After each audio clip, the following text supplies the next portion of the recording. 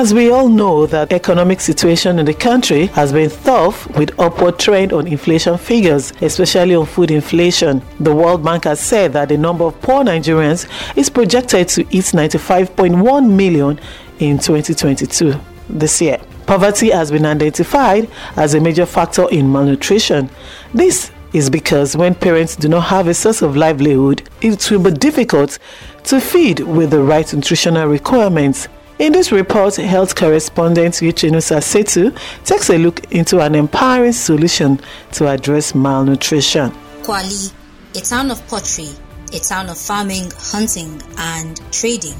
Kwali, which is found in the Federal Capital Territory of Nigeria, is also the country home of the world-famous potter and Nigeria's pride, Dr. Ladi Kwali. However, in Kwali town are also families, mothers, guardians watching their children go hungry daily because they cannot afford to feed them. A government source research data sponsored by UNICEF, EU and other partners, CADA Harmonize, predicted that FCT and 21 other states will face malnutrition and food insecurity in 2022 and 2023 year under review. According to UNICEF, an estimated 2 million children in Nigeria suffer from severe acute malnutrition. Malnutrition does not happen in a day.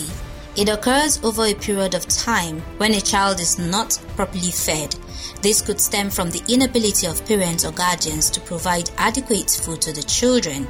Poverty is a leading driver of malnutrition. Now, International Society for Media in Public Health (Ismph) is providing solution in this area under the European Union Agents for Citizen-Driven Transformation (EU) Act. Ismph has provided women in Kwali with empowerment skills and nutrition knowledge so they can improve their livelihood. Executive Director of Ismph, Mojima Konjola, explains why this has become necessary. Because they found out that most of the women whose children, majority of them, whose children come out with malnutrition or severe malnutrition are women who are not gainfully employed. They are the poor of the poorest, and a lot of gaps are missing in their lives, and that's where we are here. The training that we have given is such that they can do it themselves because they are using raw materials that they don't have to buy. These are things that are available for them to use, and we have ready uptakers, people who can buy from them. And so we believe that when they buy from them, they will have economic power. Earlier in the year, I brought the story of Praise Omari, a mother of 6, among who are triplet girls diagnosed with malnutrition. The children, they are 3, everything of them, you have to buy them in trays, food. And me myself, I did not have enough good food to eat. Talk more of them to have enough breast or even money to buy milk to support them. They started taking pap. Let me say, it's not even up to a month.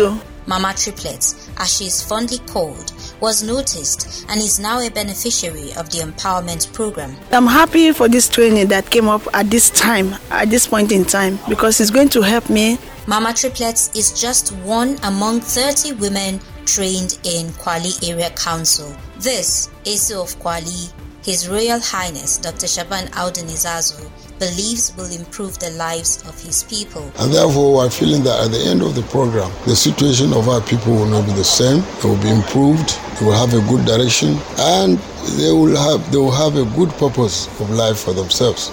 And therefore will feel elevated. In a call to all stakeholders, Chief of Nutrition UNICEF Nigeria Nimat Hajiboy says tackling malnutrition can no longer be a futuristic venture. It is not about tomorrow. We're not talking about 2030 and we're not talking about 2050. We need to be talking about today. These children, if they're not growing well, we're not going to do well as a nation. The beneficiaries have been trained on how to produce charcoal briquettes from farm produce waste. Training was also done on how to make organic fertilizer, also from waste, and the women have also been taught how to make nutritious local cereal, popularly known as Tom Brown. Uchenna Setu, Kiss FM News. Thank you, Uchenna, for sharing this great solution to addressing malnutrition in the country.